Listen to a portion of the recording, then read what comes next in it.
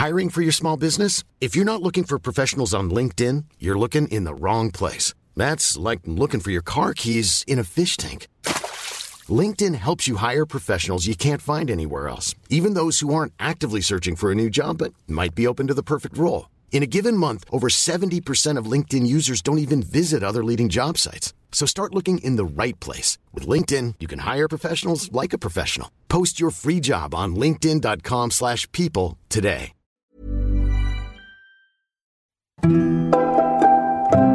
Hello, I'm David Kern.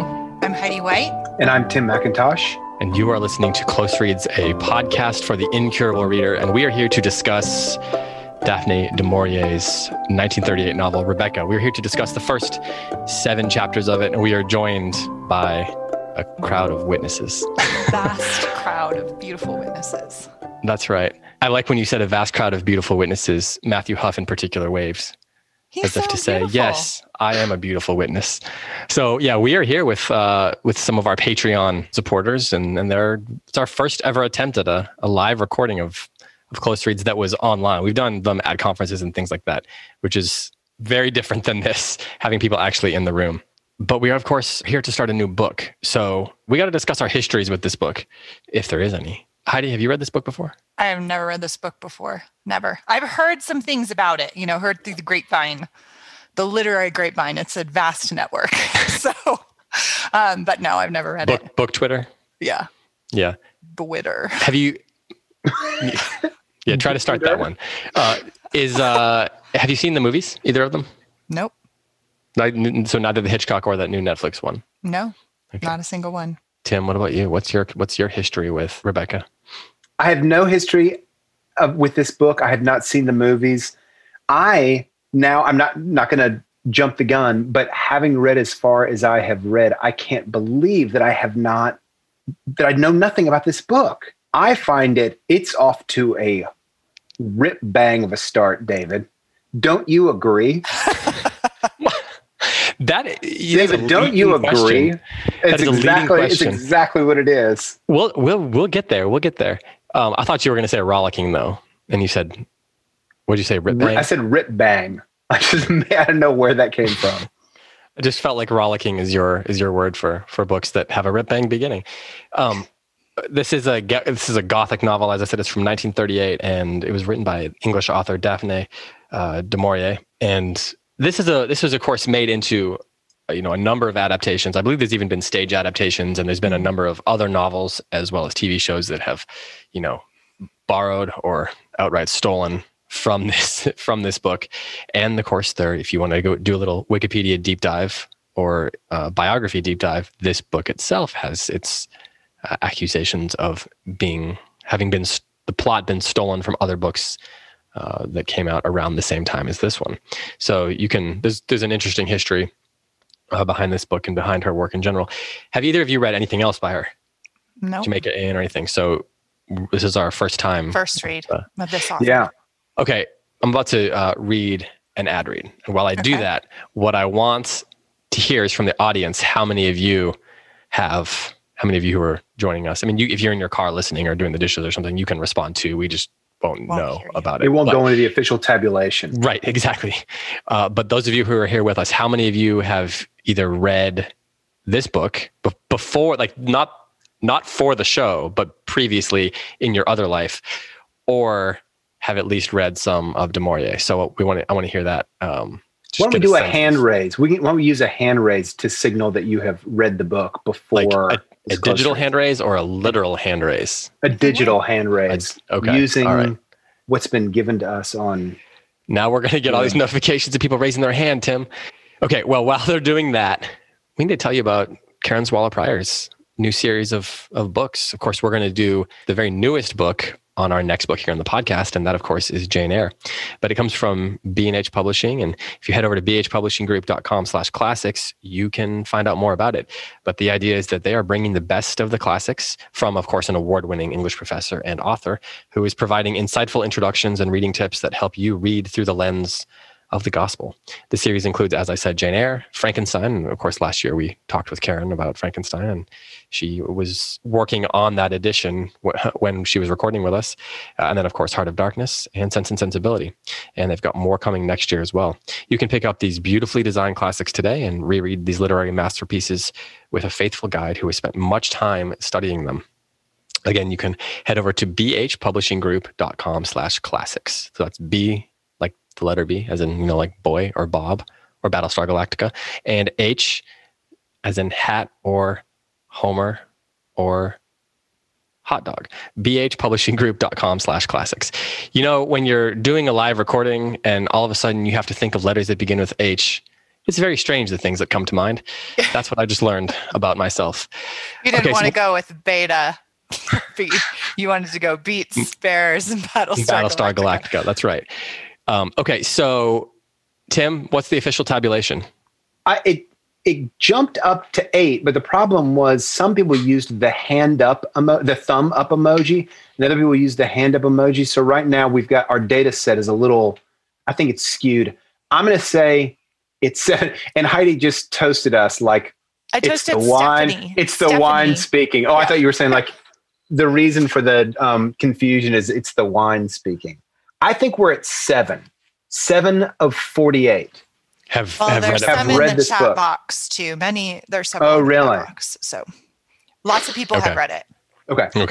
We're going to get an education from our listeners. I was going to say, how many of you love this book? Okay, we've got a couple hands up.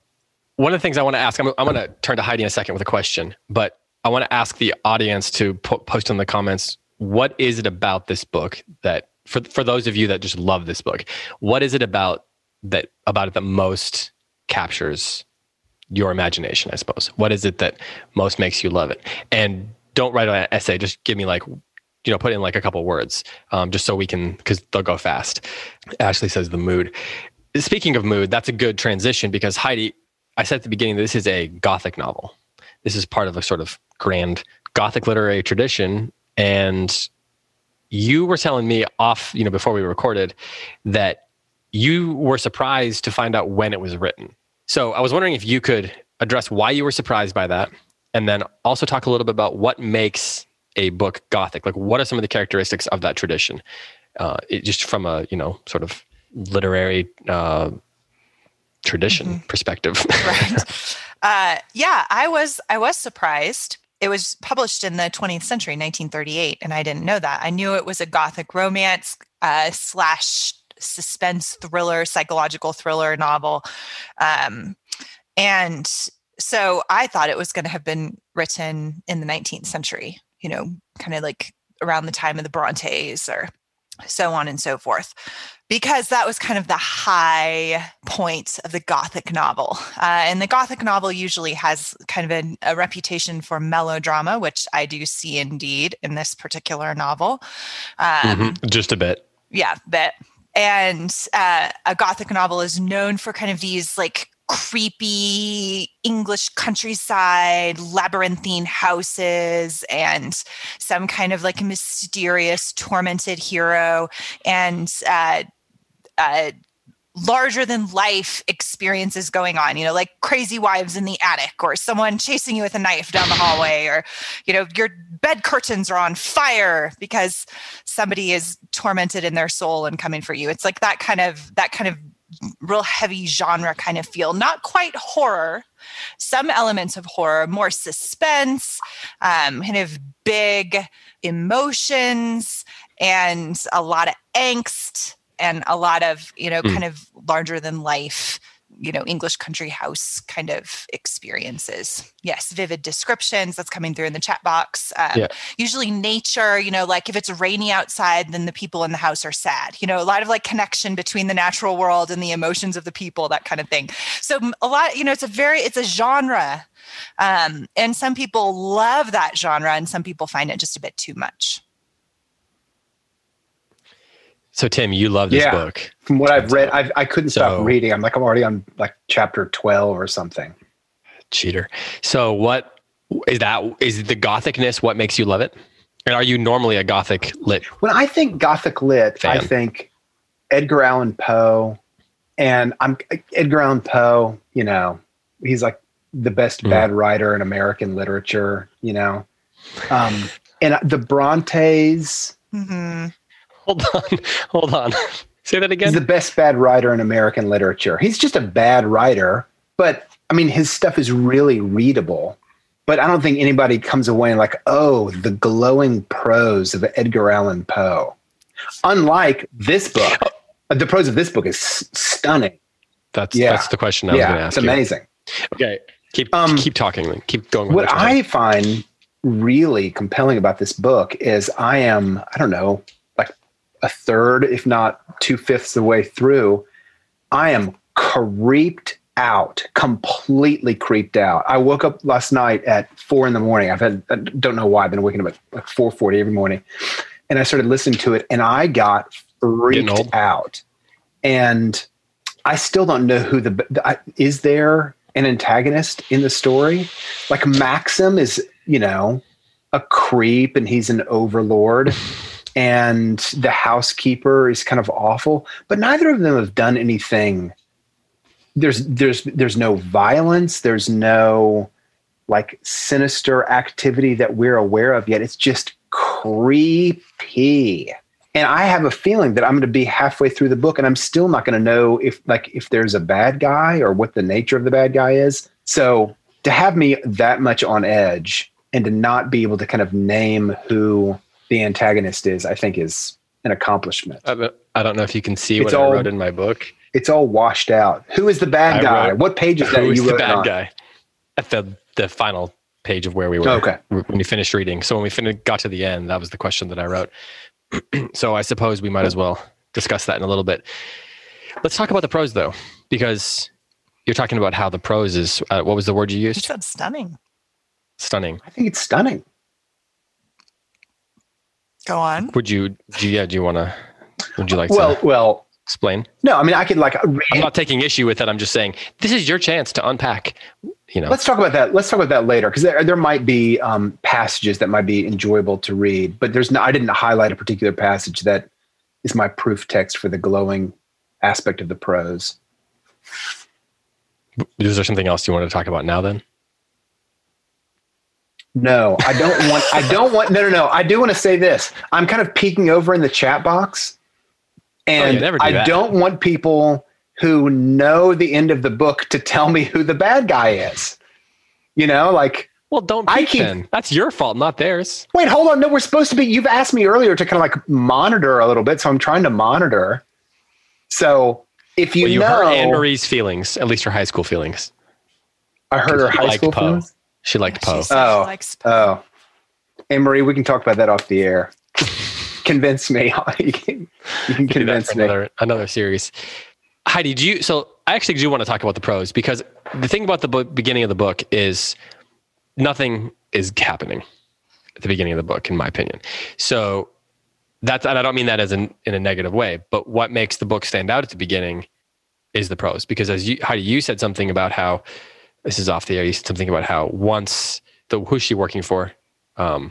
Maxim de Winter. Oh, Mrs. Van Hooper. That's who you're talking about. Once you said, you know, around chapter 3 or something or 2, she shows up and for you, it began to, the nature of the book began to come into focus. So then that would imply, if it got interesting, then that would imply that it wasn't interesting before that. So, or at least was less interesting. So then there's the prose at the beginning. I mean, this book is famous for a few things.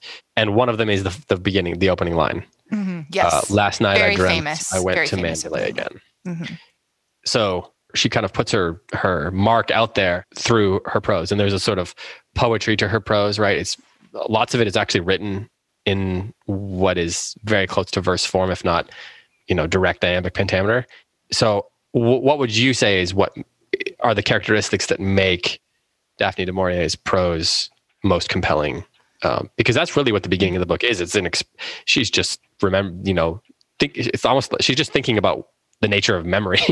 Yeah, it begins as a memory novel. It is a memory novel. This is a middle-aged woman looking back on her life and reflecting and telling the story of how she got to where she is. We know she's with a man that she loves and loves her. We don't know yet if it's Maxim. And we we know that they have somehow escaped something heavy and that they no longer live at Manderley. So there's a lot given to us here, but it is, the first 2 chapters I are designed to create an atmosphere of mystery, which is, again, one of the major characteristics of a Gothic novel, is an atmosphere of mystery and terror. So to Tim's point, she certainly succeeds in that. In the first 2 chapters, she raises the question, how did she get here? And what's going on? And you can tell there's a sense of heaviness and trauma and loss, as if they have been through some great ordeal and now find themselves in a period of peace.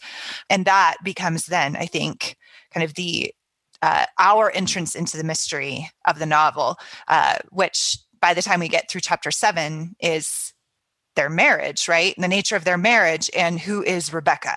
Like who is this woman whose memory haunts this house like a ghost? It's interesting that Manderley is like the first real character that we meet, even before we meet the person who's telling the story. We get all of this information about what Manderley looks like, or what it did look like. Now we're seeing what it looks like overgrown.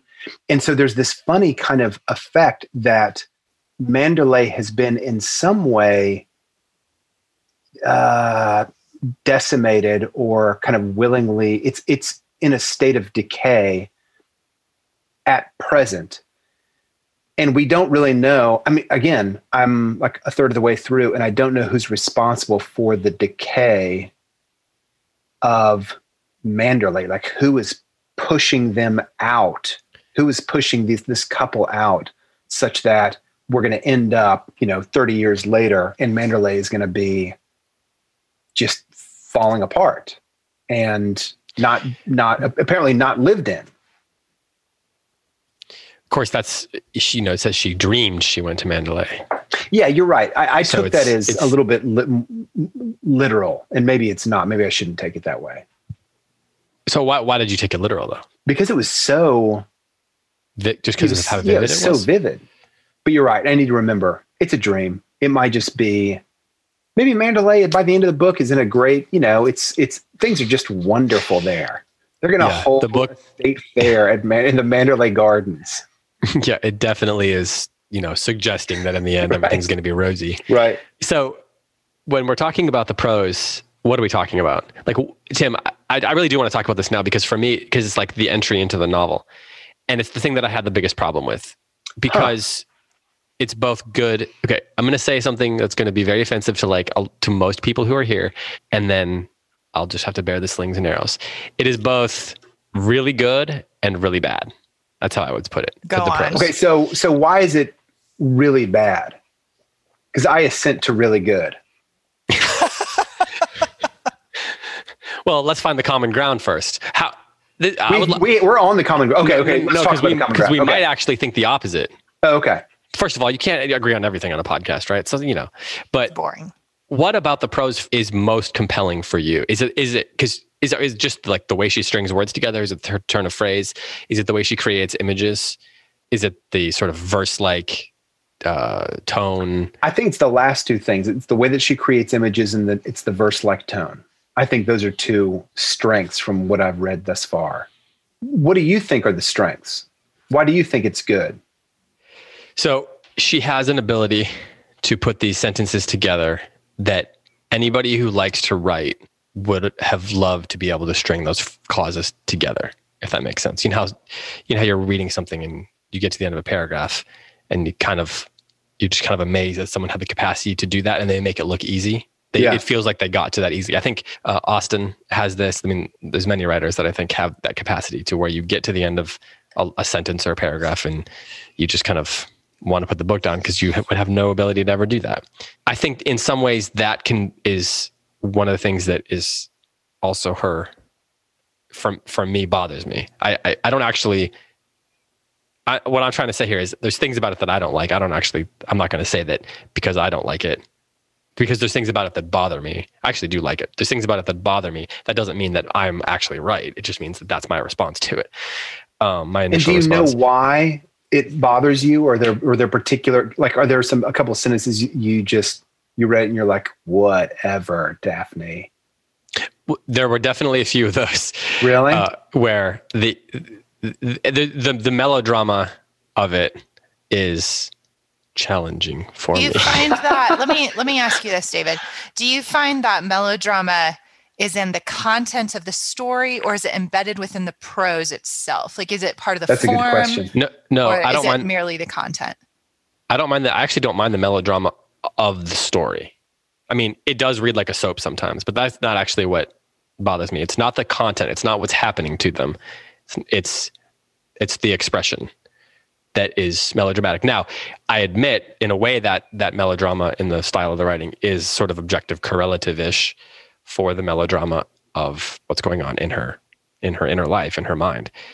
But what I want to know is when this narrator became like Christopher Marlowe, how does she have the capacity as a first-person narrator to write like this? Oh. Isn't it because it's later? That's a great question, because if she's writing it as, what is she, like maybe 19 when, like, we don't even really know. It's not really named how old she is, but let's say that she's under 21. Oh, she's 21. Great. At that point, she probably does not have the kind of rhetorical capacity that could write in the prose that we're reading. So it could only be written by an older woman, which is what's happening, right? Well, I actually think I agree with David on this, particularly Don't worry, with some. We will talk about things we like about it. Particularly with some of the Gothic genre kind of writing. Like, for example, this sentence here on the very first page. The woods, always a menace even in the past, had triumphed in the end. They crowded, dark and uncontrolled, to the borders of the drive. The beeches with white naked limbs leant close to one another, their branches intermingled in a strange embrace, making a vault above my head like the archway of a church. Okay, so on the one hand, that's like very beautiful writing. On the other hand, could it be more of a Gothic cliche written 100 years later, right? So this is, I don't know if that's David's point, but I think that there are elements in there that are so Gothic that they border on cliche. And that if is a bit distracting. Like I feel like there could have been like a lighter touch with some of those things. It's beautiful writing, but it's a little bit like, okay, so this is a Gothic novel. Punch you in the face with it. Like it's like a cathedral, you guys. Like dark trees, like a cathedral. Get it? Like so. That I think, right. And there's a church. There's a church over us as we're entering the house. Is that what you mean? I thought it was a bit heavy-handed on the Gothic trope. Yeah, sure. And I actually, that she is successful at that, I'm perfectly willing to say that is a me problem. And it could be somebody's very favorite thing because about of that. Right. It could be someone's very, very favorite thing about the book. So if you love the Gothic genre, which I actually do really like the Gothic genre. So, and we all like genre novels, and this is a genre I like. But it's a little bit like if it were me reading a Western and it ends with like an actual person riding off into the sunset with a girl on the back of a white horse, I might be like, really? So that maybe is that kind of what you're getting at, David? Is that a problem with this book, or is that a problem of Daphne du Maurier's success harming her after the fact? Oh, I don't know. You know That's a good question. Because I feel like we're splitting hairs. Honestly, I think David's right, but I also think that's one of the things that makes the book great. So if you like the Gothic genre, you're going to be like, that's awesome. How like 150, between 100 and 150 years later, she's writing this. Like she's got the 20th century clarity with the perfect Gothic tropes. That's actually a really cool mixture. And I like that about the book. But I could see it might be a little bit eye-rolling. Maybe I'm just unfamiliar. Sorry, David. I'm just because I'm not a great fan of Gothic novels. It like breathes really fresh to me. Yeah. Whereas and the writing's new. Like I told David, I'm sorry I interrupted. I told David that I thought that the clarity of the writing was refreshing because I didn't know it was a 20th century novel. So I was like sitting down with like my big girl reader pants on, getting ready for like the high Victorian Gothic, kind of like labyrinth of language. And so I was very impressed by like the kind of the freshness of it. So that's something I actually ended up so far really liking about the novel. Okay, do you guys find yourself, in the like maybe by chapter 3 when Maxim is introduced and we know enough about our protagonist's situation that we want her out of it, but we also know that Maxim is kind of like too old for her. I mean, maybe not in 1937, maybe it was not as socially frowned upon, but it's just like, it's clearly not a good match. Their age is just, there's too much of a gap there.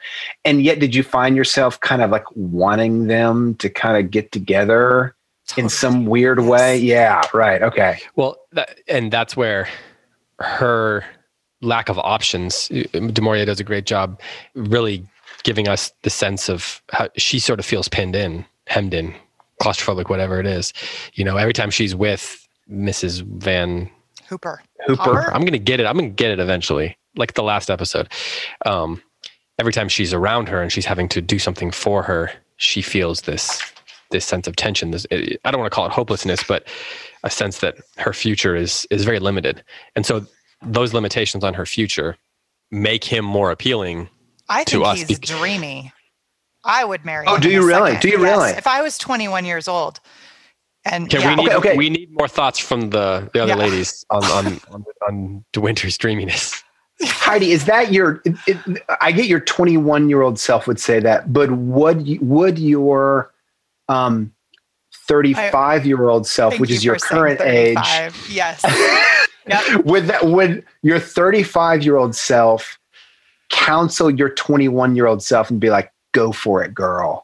Go for it. Well, I don't know. Or would your 35-year-old self be like, oh, yeah, that's a good point. You don't know the end of the book. But I'm like totally rooting for him. I want him to. Based on the scenario that you have. Right. It could go either way at this point, right? Because I've only read the first 7 chapters. I've only read. So it could go that he's like a psychological tormentor, right? Yeah, right. Or it could be that he is a victim and is trying to heal. And that's the great mystery. Like he's the mystery. And the mystery behind the mystery is the title, Rebecca, right? And so she's very straightforward, our unnamed narrator, our nameless narrator, which is highly significant, by the way. And but she's as David points out, she doesn't have options, but here comes this mysterious, rich stranger who's just like sweeping her off her feet. And he's got this tormented past. That's like moth to a flame to a 21-year-old girl. So he's attractive. He is sophisticated.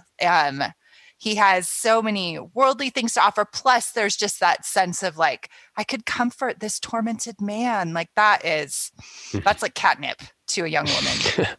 There's also, one of the things that I like so much about the beginning of the book is that our protagonist and Maxim connect about Mrs. Hooper's kind of foibles. Mrs. Hooper is a great character in that she's just repugnant really quickly. And our antagonist, our protagonist, is already at 19, even though she is more naive in some ways and innocent in some ways. She's also like more cagey and savvy than Mrs. Hooper is socially. So our protagonist, and Maxim kind of connect over the fact they both kind of get it. Like Mrs. Van Hooper, just gosh, it's hey, Maxim, you and I get it. And I think that's part of the reason that I found myself really wanting them to get together. It's interesting that Mrs. Van Hooper is this character who, as you said, she's repugnant right away. Like 2 sentences into meeting her, we don't like her. And we're pretty clear on where our narrator is with her as well. But then at the end of chapter 6, is it at the end of chapter 6 when they decide to get married? She is the one that tells her, that warns her. The character who we aren't supposed to like is the one who says the thing that is most in keeping with what the book is foreshadowing. Because there's all these hints. She's dropping, the narrator is saying, in the moment, I wasn't even sure about this, right? How many times does it say, it seemed weird, but I just overlooked it? I mean, I'm paraphrasing. Yeah. Because, that's not a very melodramatic way to say it. But she says it over and over again that she wasn't sure, but she decides to go along with it anyway. And then when Mrs. Van Hooper finds out, she says, he's just lonely. It's got nothing to do with you. It could have been anybody. He doesn't love you. Be careful what you ask for. And so then it puts us as readers, we have a feeling there's something that's about to happen, right? Because the foreshadowing is there. But then the character who we don't like is the one who either is giving the most wise warning of all, or is, well, I don't know what the other option just is. Angry and vindictive, right? Yeah. Go ahead, Tim. I wonder, this is a little bit of a turn away from what you were saying, but I wonder if Mrs. how do I say this? If our protagonist could hear Mrs. Van Hooper's words, like, he doesn't really love you, he's just lonely. And I wonder if she might think, okay, that's fine. I'm willing to be in a loveless marriage. It's not what I want, but given my circumstances, I'm about to move up in the world. Fine by me. Heidi, what do you think is more compelling to our narrator? The tall, dark, and brooding mystery man who has a secret, who she can save, or the moving up in life, improving her circumstances part of things? She's What's not a more gold compelling digger. to her? That is the thing that he sees in her. He seems to see this naivete, this sincerity that he is drawn to. And again, we don't know yet his motives. At least some of you all do. You've read it many times. I haven't. I don't yet know his motives. It could be he sees and is drawn to that because he needs to be healed. It could be that he's drawn to that because he wants a young woman to break, essentially. And that, Gothic novels go either way. And so she's, I think, playing with that particular trope and kind of leading us with some of these clues to figure out which way that the story is going to go. I think what's the most compelling thing for our young narrator right now is her own emotions. She is obsessed with her own changing emotions. Like, you can see how much emphasis there is. And this is what makes it difficult for the reader. Exactly. We don't know yet if she's unreliable, if we can really, if we can put our weight as readers on her perceptions of this time. That is not yet clear. But she is constantly going down this, her mood and her emotions and her responses change. They're mercurial, like every 21-year-old human, especially a young woman, right? That, you were probably super mature at 21. So I wish I had known you at that time and could learn, because I probably still wasn't. Though we're about the same age, though. I'm 35. So anyway, she does seem so. Was your conscience feeling heavy there that you had to just let everyone know? I was. I am not 35. Anyway, she's constantly kind of going down these trails of her own, describing, like, in the morning I felt this way, in the afternoon I felt this way. Like, she has this like interior kind of obsession with her own responses to life, which is very typical of a woman her age, and is very, very, very tied to her perceptions and her responses. Probably. To Maxim. Right. So if that question is what's more compelling, her feelings for him or the desire for money, I would put her desire for money lowest, although I'm sure it's there, because she wants to be secure and she doesn't know where to go. And she doesn't want to be a companion to a vulgar woman her entire life and then become a middle-aged and older woman without any options. And so and she has this already existing love for the house because she had that picture postcard as a little child. And it was like a fantasy place for her. But I think that the most compelling thing for her at this point is her own feelings. The fantasy thing is really interesting because she's constantly talking about how she thought things were going to be. So for example, when she arrives at the house, she talks about how she was disappointed at what she first saw. And then eventually it opens up into this big lawn or whatever. And then you get the scene where after he says, let's get married, they're getting up from the table and she's thinking, well, maybe the waiter's he's going to tell the waiter and everybody's going to know. So she does have these dreams of being something more than what she is. So do you think that her, at the risk of bringing up something that's very complicated, and maybe not worth addressing, is her interest in him, how much of it is it based on her own ambitions? And then I don't think she knows herself well enough to be ambitious, which is why he's drawn to her.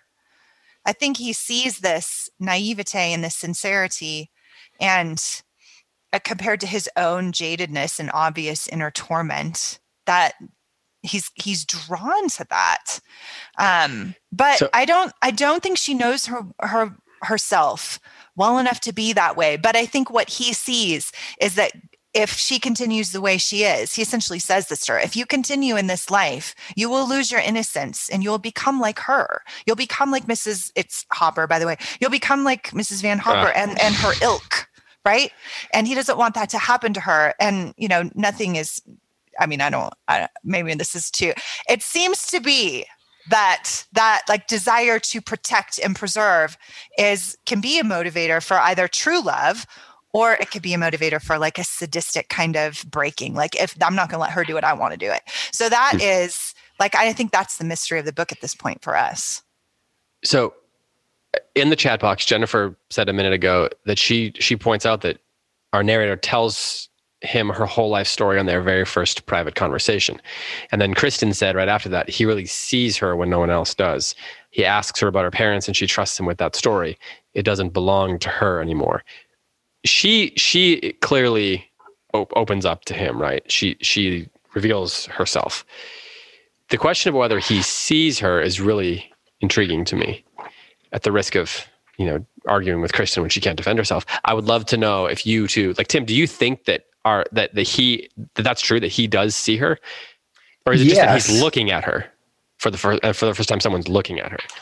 I think that he sees her, but I read it as, this is an older, more sophisticated man who he could either be like growing in his affection for her, or he could be seeing like a young colt to be trained. And the way to kind of like train a young colt is to learn her story. And I read it as the latter, because he doesn't give anything back. Like there's no, like, he doesn't even tell her why they went where they went on their first drive. Right. He's completely safe. And he's kind of like got himself on a pedestal, and he's like completely content to remain on that pedestal. But I just take him to be sophisticated enough to know, if I am going to woo this woman, then I'm going to ask her questions and I'm going to see her. But I think the intentions behind him seeing her, I'm dubious about those intentions. When I first read it. Jennifer creates a really good description of this in the chat box. She says, is he a protector or predator? And I think that is a great kind of distillation of where we're at with Maxim right now in the novel. We all know there's something off with him. Is it because he's a bad guy or because he's a wounded guy? Wounded, yeah. Right? Yeah. Yeah, is he defensive because if he reveals himself, his plot gets revealed? Or does he not reveal himself because he's damaged and doesn't want to? Yeah. And I'm going to go on the record as saying I'm rooting for him. I'm team Maxim. You want him to be okay. And by the way, we know that they're together at the end of the story. She never mentions his name. She just says him. She just says him. Okay, let's talk about that. Let's talk about this idea that there is no. Because I am not right now. I am not looking at any of the like faces that are on the top of the browser, because if she's with another man at the end of the book, everyone's like, Heidi sees it, and I'm not looking because I want to have the mystery preserved. So speaking of mystery, then let's talk about the lack of proper names here, because as you said, Heidi, even our narrator never gets named. She doesn't even record an instance of him calling her by her name. But he comments on how beautiful and unusual her name is. So our author is drawing attention to the fact that she's nameless by having she's choosing to make him nameless, to make herself nameless. Right. Well, I meant Daphne du Maurier, right? I meant the craft of the novel is intended for us to notice that we don't know her name, because it's first person. And so sometimes you don't catch that, sometimes you don't always know what the name of a first person narrator is, and you don't really notice that you don't know. But when he says to her, "You have such a beautiful and unusual name," right? And we're like, "Well, what is it?" Never. We don't know. Yeah. It's probably, her name was probably Tim. Yeah. It is what so a beautiful and unusual name. The way it just rolls would be off your unusual. tongue. Timothea. Okay, can I tell you a really, really funny story about Lucy really quick? This will take 10 seconds. Okay, it'll take 15 seconds. So there's this story that I can't even remember the name of the book, but it has somebody's like two names. It's a children's book with two names. I think it's like Nancy and Plum or something like that. And please, in the chat box, tell me what the real title of the book is. This is a kid's book, I assume. Yeah. So Lucy was having a conversation with her friend in the car, and I was driving, and they're in the back. Nancy and Plum. I was right. So this Lucy's friend says, "Why? Like, whose name is Plum? Like, that's not a real name. Maybe it's short for something." And my daughter Lucy, age 11, says, "Plumanda." So that's whenever we don't know anyone's name in our house. Did she do it with a straight face? It's Plumanda. Was she deliberately being silly, or was she just like? She's hilarious, well like done. really That's quick-witted. well but that was so great. So Plumanda, maybe her name is Plumanda. Takes after her dad, unusual. Maybe not beautiful, but definitely unusual. Yeah, definitely takes after her dad. Yeah, I know. Quick-witted. So, I am slow. I'm like, yeah, box of rocks over here. But that girl, the number of takes, right on the tip of her tongue. You're doing really good because normally we have to do so many takes on this podcast. Yeah, that's right. Hey, cover for Heidi again. Really exactly. Logan, edit exactly. that. Thank you. So what is the effect of this then? I mean, this namelessness, we can look at it as what is the effect of it from a narrative perspective in terms of how it drives the narrative forward. Also, what is the effect of, is this an example of how she creates mood, for example? What is the effect on us as readers? And Nicole says she's definitely going to pretend her name is Plumanda for the rest of the book. And then Heidi said, ha ha ha. It was clever. It was a clever response on my part. It was quick-witted. Tim, will you please take the lead on this question? I've been talking a lot about Plumanda and who knows what else. So. It opens the door for our protagonist, Plumanda, to be a cipher. What Maxim wants her to be, she is now, as a kind of non-named entity, set up to be that. But what's interesting is I don't see other people. I need to be careful about that. I think everyone wants her to step into the role of the lady of the house, with the exception of Mrs. Is it Danvers? Mrs. Danvers. Mrs. Danvers. Mrs. Danvers, like, kind of wants her to be the woman of the house, but also just wants Rebecca back and is resentful that there's a new lady in the house. Okay, so all that is off topic. In some ways, I think that she is a cipher for Maxim. I don't think that Maxim. I'm down on Maxim. I'm not. You're not Team Maxim. I'm not Team Maxim. I don't think that we're going to get to the end of the book and we're going to be like, you know what?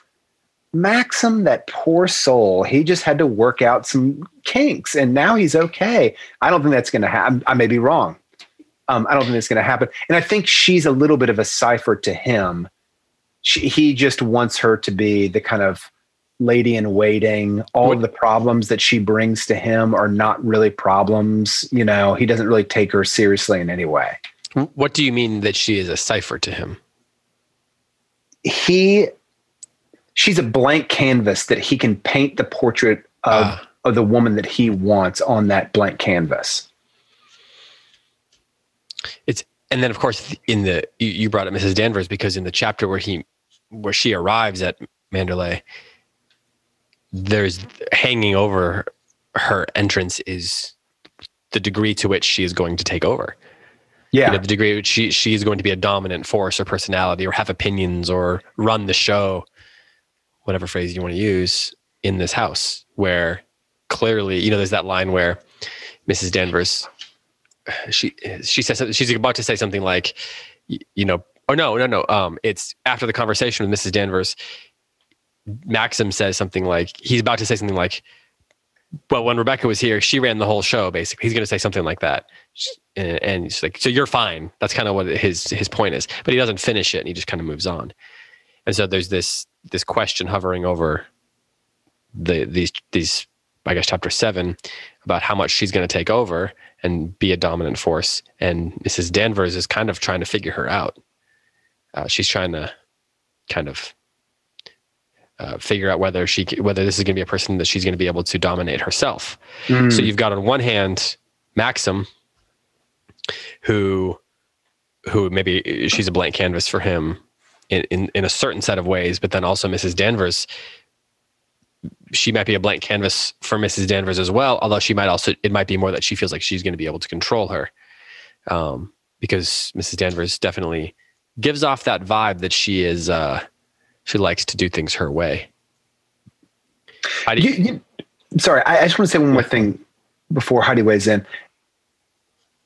It seems like everybody in the book thus far wants to educate our protagonist. Everybody wants to tell her like the things that she needs to learn. And granted, she's kind of like moved into this adult world. You know, she's surrounded by all these adults. There's nobody her age in the book, like nobody by 20 years, right?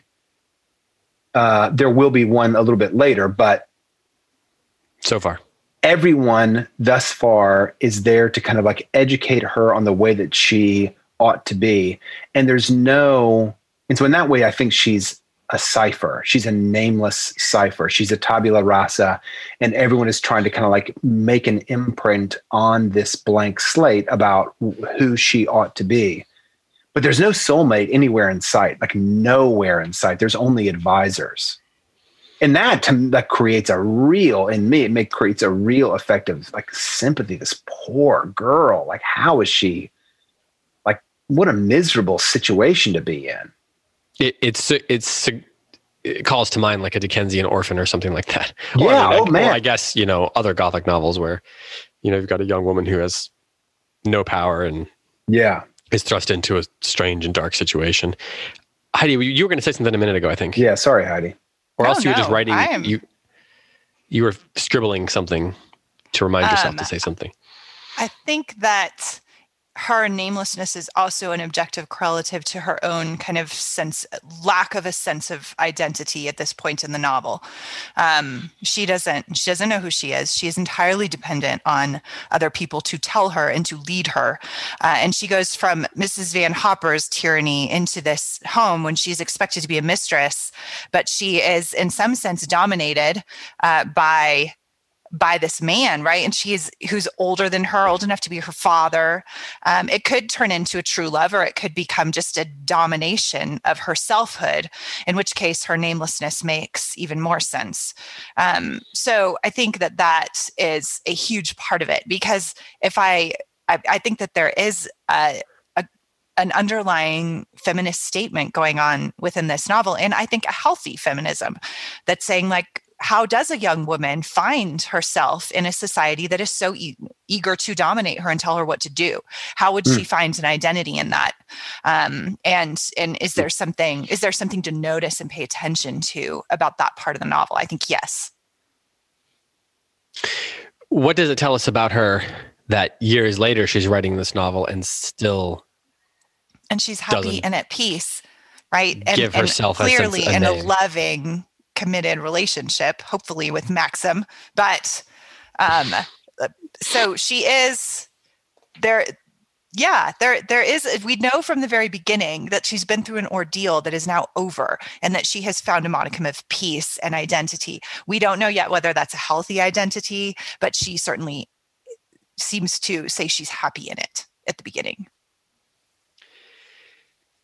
That namelessness also, I think, contributes to the sort of moodiness of it. It's almost suggestive. I mean, we've got a dead wife in this house. We've got the nameless girl. We've got this sort of ghostly figure, right? Who in Mrs. Danvers, and we've got a mysterious, dark, brooding, mysterious lord of the house or whatever. And so that all contributes to this moody to this moodiness that people were talking about that they liked. And so other than that, I would like to talk about that moodiness a little bit. What are some other ways that you guys see du Maurier creating that sense of mood? And where do you think she's most successful at that? Besides just giving us these sort of ghostly figures all throughout the novel. And I think Mrs. Danvers is a pretty key example of that moodiness, that mood that she creates.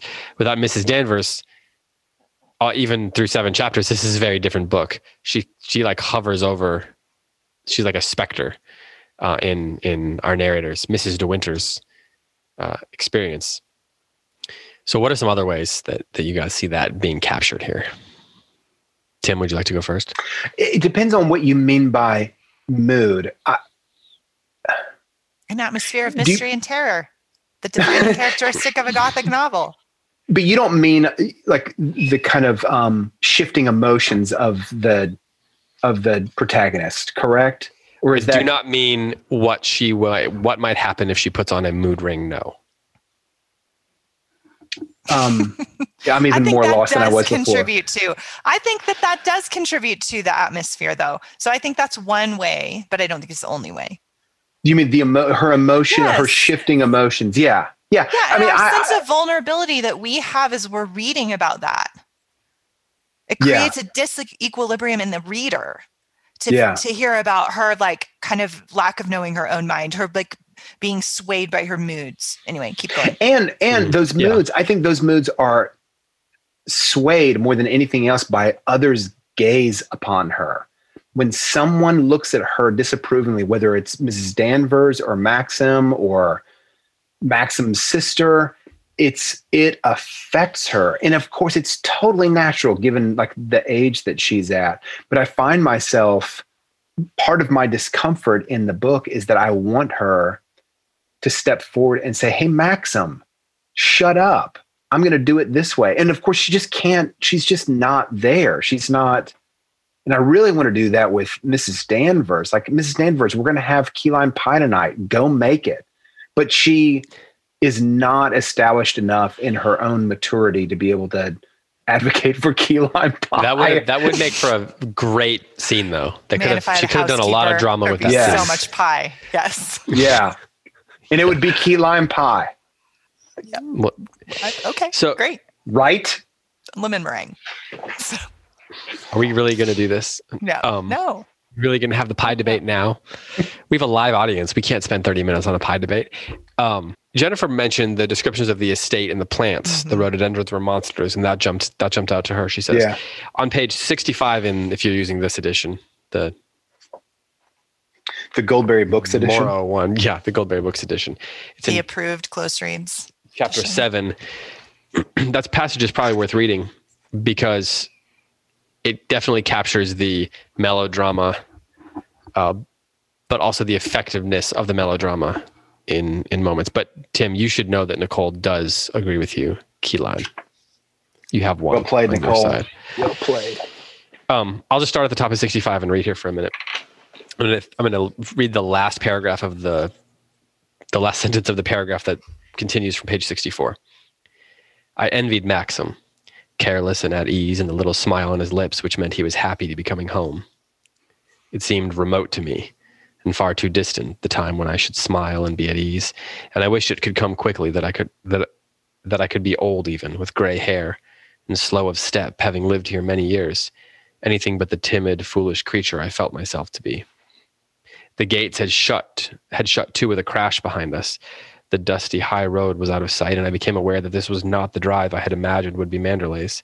This was not a broad and spacious thing of gravel, flanked with neat turf at either side, kept smooth with rake and brush. This drive twisted and turned as a serpent, scarce wider in places than a path, and above our heads was a great colonnade of trees, whose branches nodded and intermingled with one another, making an archway for us like the roof of a church. And Hattie read that bit previously. Even the midday sun would not penetrate the interlacing of those green leaves. They were too thickly entwined, one with another, and only little flickering patches of warm light would come in intermittent waves to dapple the drive with gold. It was very silent, very still. On the high road there had been a gay west wind blowing in my face, making the grass and the hedges dance in unison. But here there was no wind. Even the engine of the car had taken a new note, throbbing low, quieter than before. As the drive descended to the valley, so the trees came in upon us, great beeches with lovely, smooth, white stems lifting their myriad branches to one another, and other trees I could not name, coming close, so close that I could touch them with my hands. On we went, over a little bridge that spanned a narrow stream, and still this drive that was no drive twisted and turned like an enchanted ribbon through the dark and silent woods, penetrating even deeper to the very heart, surely of the forest itself, and still there was no clearing, no space to hold a house. The length of it began to nag at my nerves.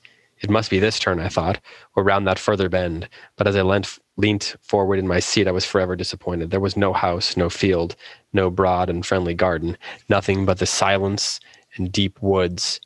The lodge gates were a memory, and the high road something belonging to another time, another world.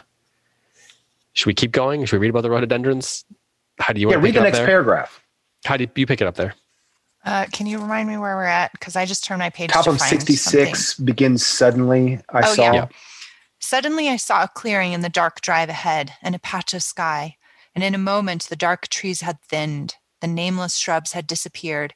And on either side of us was a wall of color, blood red, reaching far above our heads. We were amongst the rhododendrons. There was something bewildering, even shocking, about the suddenness of their discovery. The woods had not prepared me for them. They startled me with their crimson faces, massed one upon the other in incredible profusion, showing no leaf, no twig, nothing but the slaughterous red, luscious and fantastic, unlike any rhododendron plant I had seen before. I love that then she glances at him and he's just grinning like a fool. Like him? He said.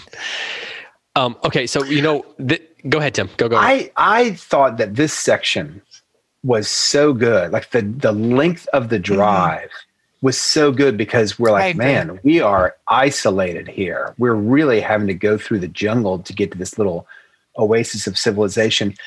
That being said, I think, David, the complaint that you issued at the top of the show that like sometimes it kind of seems a little bit melodramatic. Like I think the last sentence here. Yeah, I was going to. Nothing this was my but the example. slaughter. Yeah. Read it. Say it, David. Well, so I want to go back to the middle of the paragraph because my favorite sentence in all the first 7 chapters is "We were amongst the rhododendrons." Like the snappiness of that sentence, the drama of that sentence is far greater than the sentence, the long sentence that goes, "They startled me with their crimson faces massed one upon the another in incredible profusion, showing no leaf, no twig, nothing but the slaughterous red, luscious and fantastic, anything unlike any rhododendron plant I had ever seen before." Maybe it's just the word slaughterous, but I like the word slaughterous. Well, I like the word slaughterous too, but I also like key lime pie, but I'm not going to eat it all the time. David, but you recognize that as a character flaw. I probably would eat it all the time. I don't know why. But that's not really what we're, she does capture the mood here, and using a word like slaughterous does tell us what the book is, right? And I don't begrudge the book being what it is or her accomplishing what she's trying to do. The fact that I think it's a little melodramatic is kind of beside the point ultimately, but it is an entryway into a conversation. So that we could debate about the nature of that word the rest of the podcast if we want to. But for you, what is it that she's so skilled at doing here that's creating, it's creating the mood. It is, she does here create this mood of this like entryway flanked by monstrous, unexpected plants that don't belong in, she says even in the next paragraph, for to me, a rhododendron was a homely domestic thing, strictly conventional, right? And so to have these like monstrous flowers is a mood setting. It's a foreshadowing. It tells us that they're going to a place that isn't quite right. It's distorted in some way. And the color red, of course, and many of the adjectives here evoke a sense of impending doom having to do with violence and death. And so I think that this is another way she is building that Gothic mood. And it wouldn't be a Gothic novel without those overwritten, kind of overwrought, very vividly descriptive, using the scenery and the characters and what they're wearing and nature and the weather and all of that. A Gothic novel uses all of that to create atmosphere, and it all goes together. The Slaughterous Flowers are part of the story because they tell us that there's going to be some kind of blood and death. And that is intrinsic to a Gothic genre novel. We have to look for that. You especially, David. I have to look for it. I don't really need to look for it because it's clear she's going to beat me over the head with it. Oh, okay. Sorry, I'm just being mean. So one thing that is really interesting is that the way she is looking for order. You know, what she wants is the rake and the rake and the brush. Domestic, strictly conventional thing. A broad and spacious driveway full of gravel, flanked with neat turf at either side, kept smooth with rake and brush. She's looking for a sense of order, which presumably she has never had. And as much as anything, that sense of order is what it seems like her soul is most longing for. She doesn't talk a lot about how in love she is with him, but she does talk about how, you know, the sense of belonging somewhere and the sense of home, and what she seems to be looking for is stability, and that's what she's expecting. And when she doesn't get that and she gets the woods instead, she's disappointed by that, as she should be, because I mean, in American literature, the woods are the earliest archetype. Being lost in the forest is the earliest archetype of American literature. And then, you know, you look back to James Fenimore Cooper and Hawthorne. Almost all of Hawthorne's most scary stories, you know, his most Gothic stories are about people getting lost in the woods and running into, you know, Young Goodman Brown, witchcraft and so forth. James Fenimore Cooper, it's about finding, you know, Leif Enger's distaste for The Last of the Mohicans notwithstanding. It's about finding, you know, creating order out of disorder, finding, you know, being able to tame the wilderness, because otherwise it strangles you. And this house seems to be surrounded by that strangling force. So even as she does come into the clearing, there's a sense that all around the house is more claustrophobia. She thought she was getting away from that by going with him, but instead she's going through this claustrophobic driveway. And although she comes into the clearing, the house is still surrounded on one side by the sea and on the other side by the bloody rhododendron forest. And I think this is the beginning of I would read this as the beginning of disillusionment for her. She's like realizing, you know, and then she gets Danvers, and that just really, you know, pushes her over the top as far as that. And so then at the end of 7, you know, it might as well be that paragraph in the Two Towers where Gandalf says, yeah, we're going to go fight a war now. You know, it might as well. That's basically what this signaling is. And the rest of this book is going to be, there's going to be conflict going on now. And so do you think then, Tim, that what we have been set up for is an actual antagonist? Going back to your question. Like an embodied antagonist.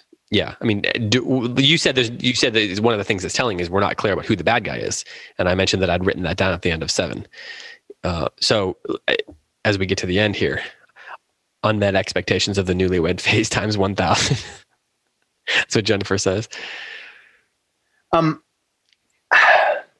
Are we set up for an antagonist? See, my hunch is that Mrs. Danvers is not the antagonist.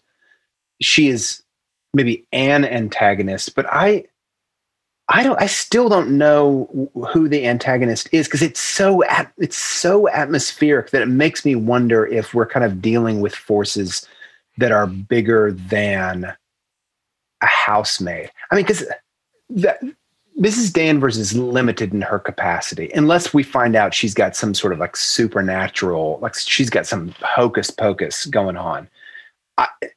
I'm just not that afraid of Mrs. Danvers. She's going to be an irritant, but according to her place, what is she going to do to our protagonist? Especially if, unless there is some relationship between Mrs. Danvers and Maxim that we don't know about, like some kind of like entrenched nastiness that we don't know about. If that's the case, then Maxim might choose her over our unnamed protagonist. But otherwise, I think that our protagonist has to be bigger than Mrs.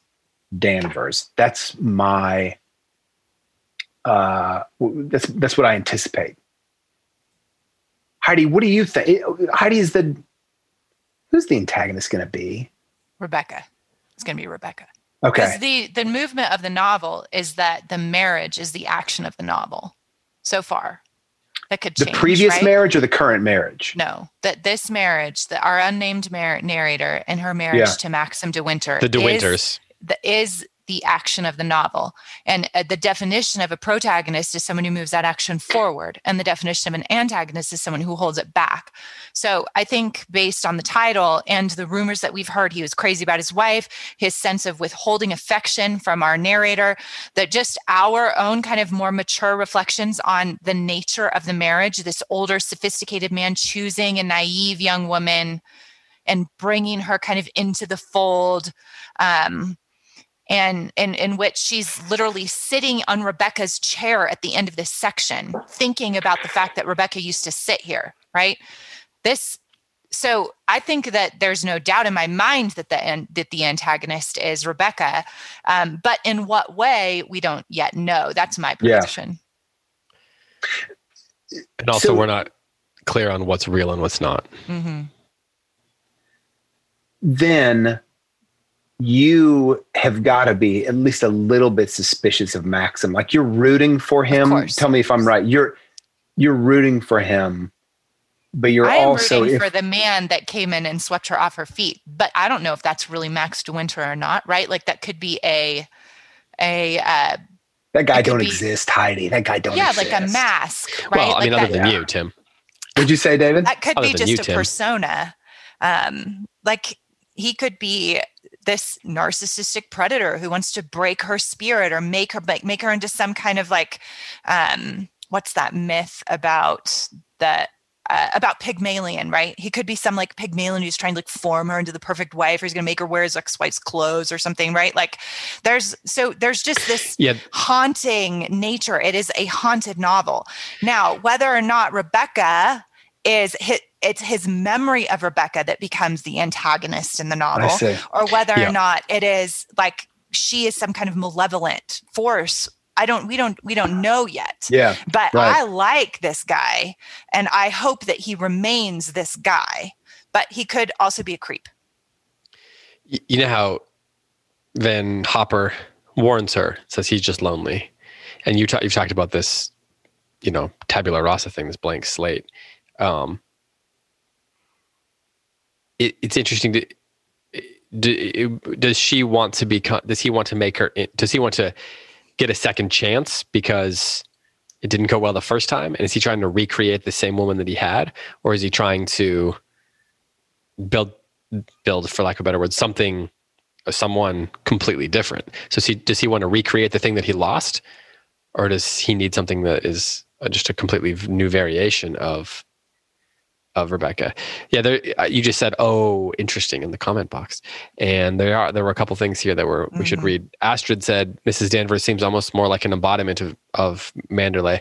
Like if the walls could talk, it would be Danvers. The protagonist is an invader." And then Haley said, "The way Mrs. Danvers that's a great idea." Sorry, Dave, go ahead. This is just the kind of stuff people just yell at their cars. At their like, we're finally hearing it. Yeah. The way Haley said, the way Miss Danvers is described as a black figure with hollow eyes in a skull white face, like a dead person, feels like it links her with the dead wife.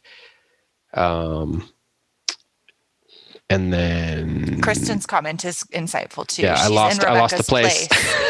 Kristen says she's in Rebecca's place, but it's still Rebecca's, not hers. And I think that is really, all of those comments are super interesting, but she's literally, there's so many objective correlatives and symbolic moments in the novel, right? Like the blood red rhododendrons, the closing of this first part when she's literally sitting in Rebecca's place, but feels like Rebecca's more real than her, right? So this is a novel, a memory novel that has this like gothic, all these gothic tropes to it. Janet pointed out that when she trips and the book falls open to the inscription, and I about threw my book when that happened. Hey, Matthew Huff, You're the only guy here who dared to put his camera on. So what do you say? Not to put you on the spot. I had a pastor when I was a kid. He would just come up to me and be like, "So what do you say?" And he'd be like, "About what?" And he'd be like, "Anything. It's your chance to say anything you want." Harry. It's been enlightening to see how many people are interested in the 21-year-old girl version of what a good man should be.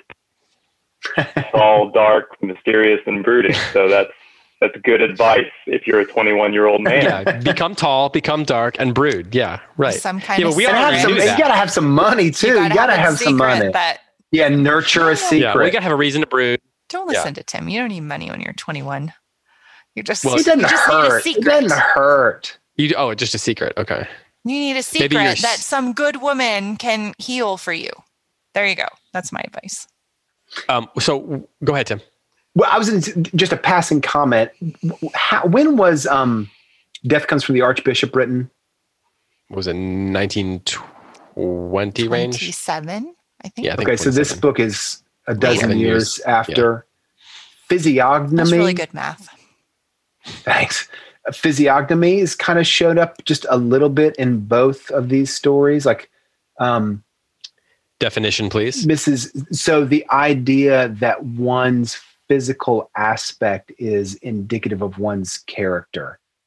So if you remember the description of I can't remember the name of the guy who's living with his captive wife out on the frontier, and he has a little skull, like a little serpent-shaped skull or something like that. You guys remember this? We talked about it on the show. Yeah, Buck Sales. And Buck Sales, that's right. And Mrs. Danvers is described in a similar sort of way. It really emphasizes the shape of her skull as kind of this portent of doom. It may not be anything at all, but I do know that physiognomy was it kind of comes up every once in a while, and then it goes back down. People are like, "Come on, really? The shape of your skull has to do with your character," and then it'll come back, a generation later. And just to clarify, you mean in like science as opposed to in literature as a trope, right? Yeah.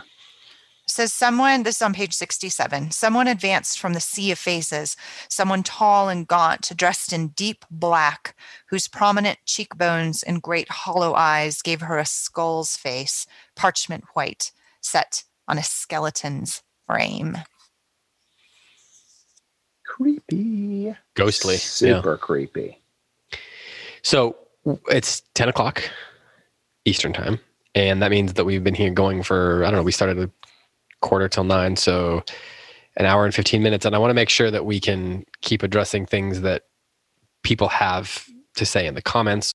But before we do that, Heidi and Tim, what are your final thoughts on these 7 chapters? Anything we didn't cover? I mean, there's obviously lots of things we didn't cover, but anything that you want to make sure we touch on, or that you are gearing up for the next section? Nope, I'm good. I just love reading a page turner. I think we choose a lot of we have an eye for great books on the show, but some of them, they require a little bit of effort. That was the nicest way I've ever heard someone say. Sometimes the books get a little bit draggy. I don't think they get draggy, but like is Death Comes from the Archbishop a page turner? No, it's a beautiful, well-written book with compelling characters, and I can heap on the praise, but it doesn't have it. I can put it down, and it's not a page turner. Yeah. This book for me is a page turner. I totally agree with that. It's almost a pot boiler, Heidi. Almost a pot boiler. It's a genre novel. And we read, so I do have a final thought. We read a lot of man books on this show. We read a lot of me kind of a Western, cool, right? I am going to get into this thing, a spy novel, right? This is a girl book. And this it's a genre novel. It is a page turner. And I am excited about reading a girl book on the show. So there you go. What was the last girl book that we read on the show? Oh, before, and it was before awesome. That. I'm sure if we've read a few. Yeah. Remember them? What was the last man book we did? Sun Also Rises. Yeah, well, I love that book, but in the line of genre books that we've done, this is the first romance that I can remember as genre romance, like a gothic romance novel. And I like these. I like this genre. It's a page turner. I like the psychological study. And I like the fact that the psychological study is oriented towards the love story. I like that. And kind of this like weird kind of menage a trois with the dead wife. That's cool. So I'm into it. Do you call Jane Austen?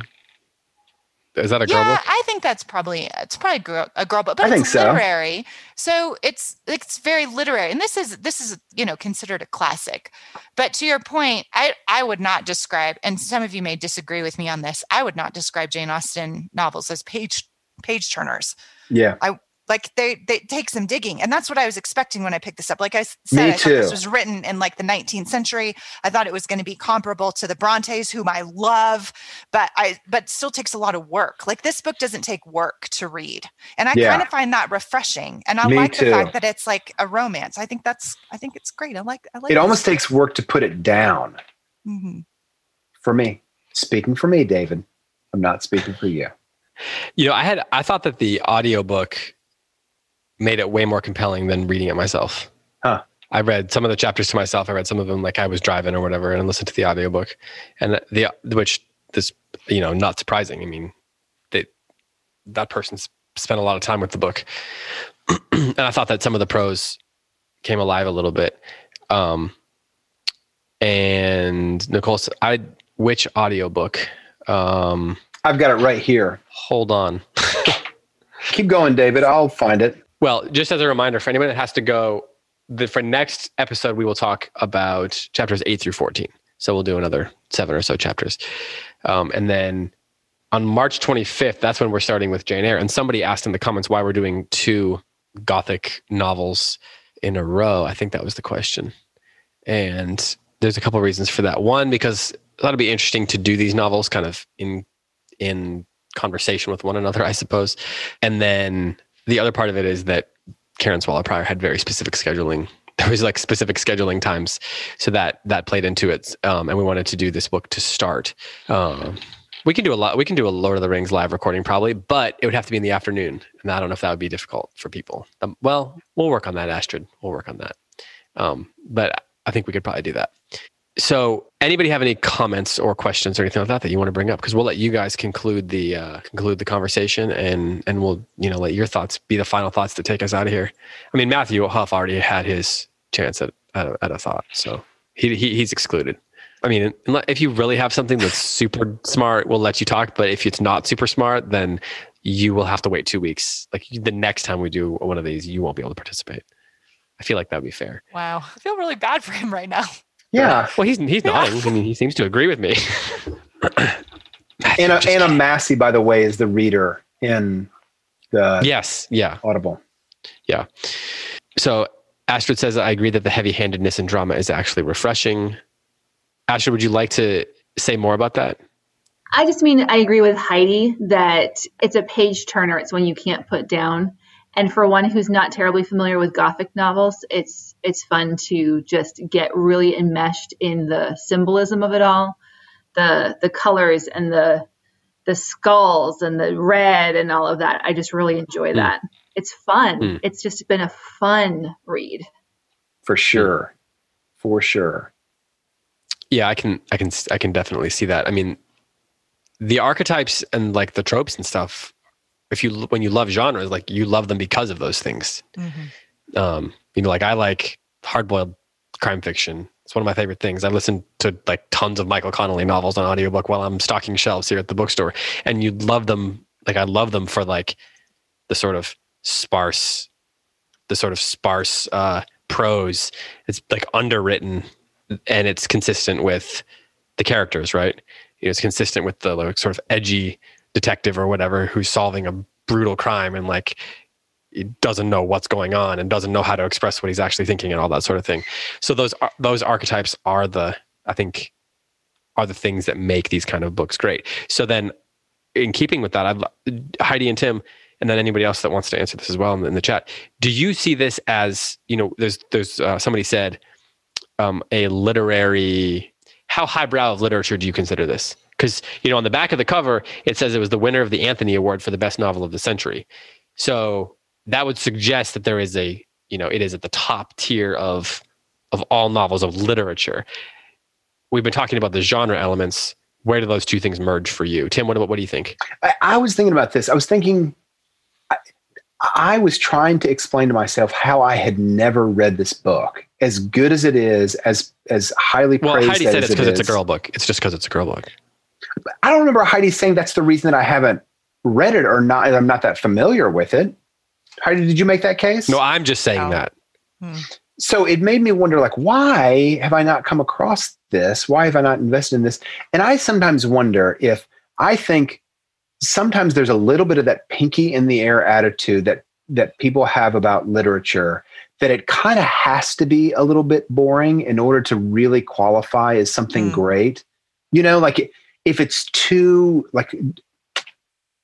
you can't have a page turner that also wins the Nobel Prize or the Pulitzer. It's really rare that those two things go together.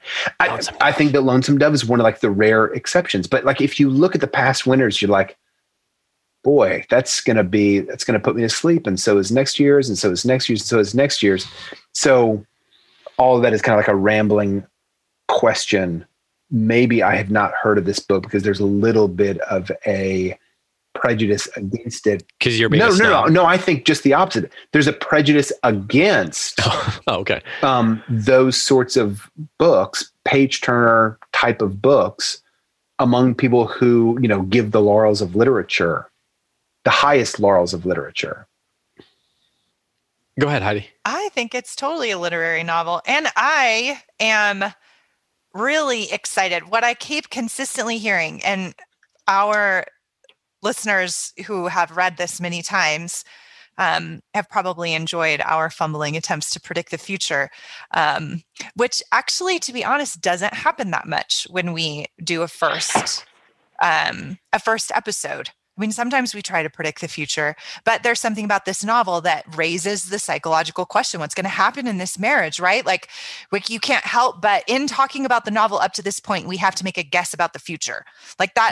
So there, I think it's a literary novel, and what I keep hearing over and over and over again, it is become a classic because of its psychological study of the main characters. And that I see already. And that is, as you guys know, that's my favorite thing about literature. I love a lot of things about literature, but the psychology of the characters is the most interesting thing to me. So I think I'm going to love this novel because of that. And I think that's that kind of, whenever you take a genre novel and you make it very psychologically rich, like The Spy Who Came in from the Cold, right? It has all the tropes of a spy novel, and it has then this very rich complexity to the characters, which is not typical of a genre novel. And that's what makes it a beautifully crafted work of literature. And I am expecting the same thing for Rebecca. I think it will be a great Gothic novel with all the tropes, and I am expecting it to, the thing that's going to raise it to the literary level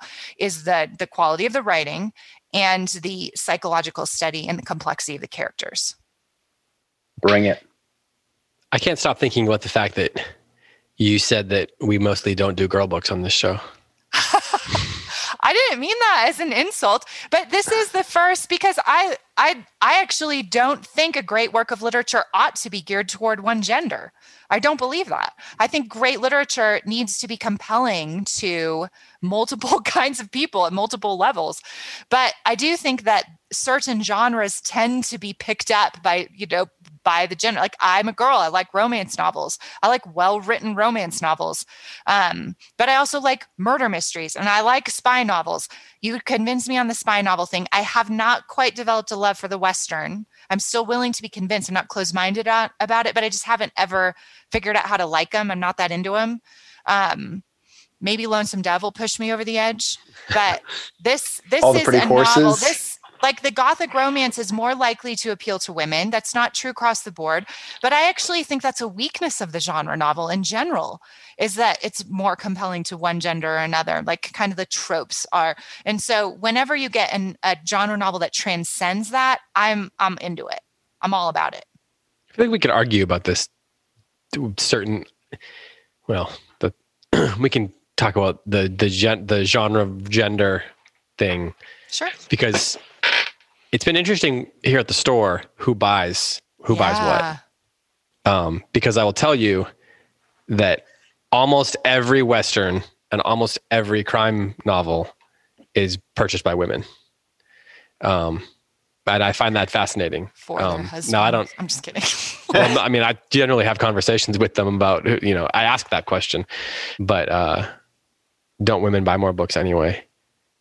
Yeah, probably, but it's to scale. Anne Marie says she's going to have to get on TikTok if Tim is on there. Tim, you're on TikTok? Anne Marie, don't worry. I am not on TikTok. I'm not. I saw my first TikTok video last week. That's how backwater I am. Hey, David, before we go, can I do a little blurb about the plays The Thing? Yeah, are we done? We're just getting there. Yeah, before we go, you can definitely do that. Somebody said, is True Grit a girl book? Because I would definitely say that's not a boy book, but I wouldn't say it's a girl book. So the question is, if you broke it down, would we all have different takes on the books that we've done on this show? That whether they're boy books or girl books? Like, is Hannah Coulter a girl book? Yes. Are the Marilyn Robinson books girl books? No. I'm just like answering questions without any compelling evidence to support my claims. Amy, we're talking about doing Lonesome Dove here on Patreon in a couple of books after we finish Lord of the Rings. And then I think what we'll probably do is we've promised Tim that we would do Anna Karenina. So I think Tim, we might let Tim have to be the arbiter of whether it's Lonesome Dove or Anna Karenina next after Lord of the Rings. Well, Tim will be the deciding vote. So, man, that's so hard. That'll be a fun vote to cast. We'll let we'll let people, bribe you, I believe is the word I'm looking for. Great. I'll publish my address. You're not above such things. Okay. So interesting. Yes, Hannah Coulter is a girl book, says Kathy, but then Nicole says Wendell Berry's an everybody book always. Is Hamlet a boy book? And is Romeo and Juliet a girl book?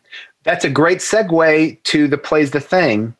It is. Go ahead and do it. You're really dying to give a blurb. You probably should go ahead and do that so that we can make sure that happens. The next play that we're going to do will be corresponding with the National Theatre in London broadcasting Romeo and Juliet on PBS on April 23rd of course, this year. Heidi, Sarah Jane, and myself are going to do Romeo and Juliet in preparation for that PBS viewing. And we're kind of hoping that it might be just kind of fun to have sort of something like a viewing party on April 23rd of Romeo and Juliet. So that is coming. And I am still in discussion with David Kern's father about doing Hamlet. It has been as torturous as, I won't say anything else. Just getting him on the books has been like a nightmare. Because you want him to be on the show. Yeah. Yeah. Well, he wants to be on there. COVID. I know he does. He wants to be on it, but like his 8-week battle with COVID threw his life into disarray. So. Okay. I mean, I have to address this in the chat box. There's a lot of Romeo and Juliet hate. I know. So I can't wait for you to. This is my favorite play, my favorite tragedy, excuse me. I am by far Romeo and Juliet is the Shakespeare play that I am most ready to defend because it gets so much hatred and I'm extremely opinionated on it. So like a lot of other Shakespeare plays, I'm like, this or this or this or this. It's a rabbit or a duck. It's both. Like, and I'm like, this is a rabbit. So if you so you've heard it first, Romeo and Juliet is a rabbit. Yep. So if you are interested in hearing Heidi White pull out her sword and defend a piece of literature, I will do it for Harry Potter and Romeo and Juliet. So Tim, where do you stand on the Romeo and Juliet? Like, I mean, not that you're going to like dislike a Shakespeare play, but in terms of the canon, bottom third, middle third, top third of the 33 plays or whatever. I'd have to think about it, but I think I'd put it in the top third. Oh, okay. So you guys aren't really going to be fighting about anything. No, I don't think so. It's a great play. It's a great play. And I think it's like maybe a little bit like this book. It might be a victim of its own success. It's so good. That's true. That it becomes easily farcical. But like, I mean, but if you could kind of take it out of the, I sort of say take it out of space-time continuum, doesn't make any sense. If you could take its reputation away and just read it as a piece of literature, it's like stunning. It's stunning. And by the way, if you need to get as a teaching device, if you need to get boys into Romeo and Juliet, show them the 90s movie with like gunfights at the gas station. Come on. It's that's my favorite version. It's great. It's great. Who's Leonardo DiCaprio and who's the director? I like that one. Baz Luhrmann. Claire Danes. Baz Luhrmann. It's superb. But I will say, I do understand the Romeo and Juliet hate because for reasons I'm sure we'll discuss on the show. I get it. I just think that there's a defense. So what do you think of April's question? Could the problem be that we always teach it to children the same age as Romeo and Juliet because it was painful in 9th grade? Painful, she says. It was painful. Yeah. Well, and I think a lot of teachers don't understand what Shakespeare was doing. So anyway, we'll talk about it when we get there. But I mean, a lot of the accusations leveled against Romeo and Juliet are this. Here's my transition. You guys can applaud me. Okay. So a lot of the same accusations that are leveled against Romeo and Juliet are leveled against the Gothic romance. It's melodramatic. It's overblown. It's purple prose, right? And that is often true for a badly written one. But from what I've seen in Rebecca, we're not talking about a badly written one. We're talking about one with an author who's fully in control and knows exactly what she's doing. And I'm excited to see what happens next. All right. Well, then for Heidi White and for Tim McIntosh and for the 46 people that were here and the 22 that are still here for some strange reason, I am David Kern. Thank you so much for listening. Thank you so much for joining us. And until next time, happy reading.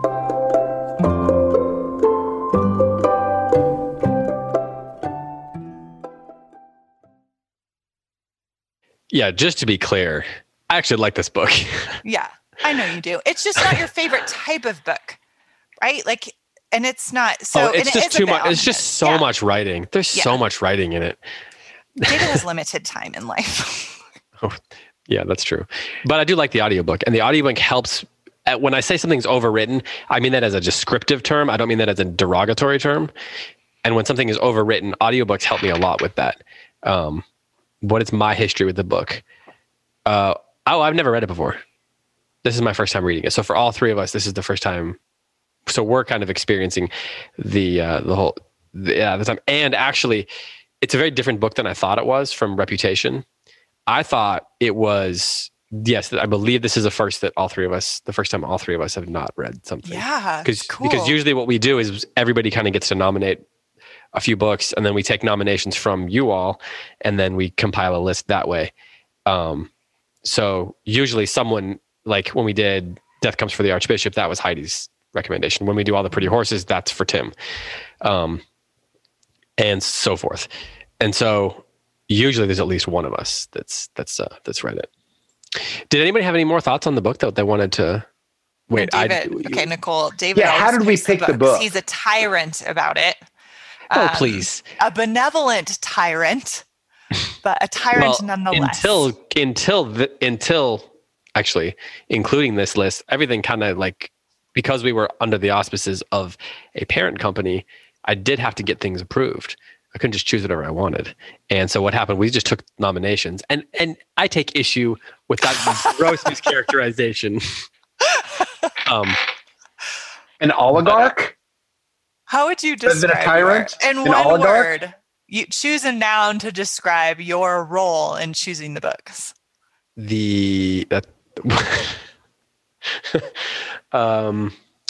Just own The it. sorter of long lists. That's not one word, but I just put hyphens in it. Curator That's what I think I is did. yours. I was going to say, there's a word for that. Like a curator. You think of yourself as a still curator. think tyrant. And David is an excellent curator. It is a characteristic of David Kern to curate things for our enjoyment, but it is still, I like to say tyrant. That just sounds better. Yeah, sure. Sometimes it's like we are siblings, the three of us. And my goal is just to annoy you as much as possible. And your goal is to squash me. Our goal is Let's get into some family dynamics here. I know, right? Or are you like the parents? Is that the No. Last week I was told that I was the dad, quote, the dad of the show. Yeah, that was David said that. So that's what I just said. Yeah. Yeah, Heidi, Death Comes for the Archbishop was Heidi's nomination. Mm-hmm. Yeah. Well, David, here's what David does. It's really, he keeps like I don't know if it's a Google Doc, although it probably is because you do Google Docs or notes or Evernotes or whatever of like books we like, right? I keep an ongoing list when you guys talk about stuff. Yeah. Yeah. Which is super cool. I actually like the fact that you pick them or make the final decision on them, curate them. I like that. I will accept the notion that when push comes to shove, I will say, yes, we're going to do that one over that one because there's only so many that we can do. I might take issue with that being a tyrant. Tyrannical. I know. But Well, maybe I should lean into it more. Would you prefer that? Just own it. This is what I'm saying. Okay. I mean, all right. I'm team Maxim. Like, I'm going to be like, yes, tell me what to do. Yes, Matthew, we are all 35. Yeah. Exactly. That's on exactly the 35. how old I am. We share a birthday, in fact. Mm-hmm. We are all the same on the Enneagram, we discovered. We are. That's true. Yeah. That is true. We are all That's threes. true. Wing 4. Are we all firstborn? Tim, are you a firstborn? You are too, right, Heidi? Yeah, we all three are. Yeah. Mm-hmm. Which is why.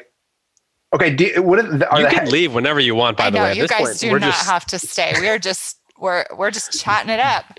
all firstborn threes. That's right. Maybe we should change the name of the pod. Yeah, maybe it should be. We have a plan for your life. That's what firstborns do, right? Don't they kind of like plan other people's lives for them? Yeah, but we could do something with but we need to create like a gothic metaphor. Can we use? We are the tyrants. We are the dark tyrants of your life. Close breeds. Yes, Matthew, you have.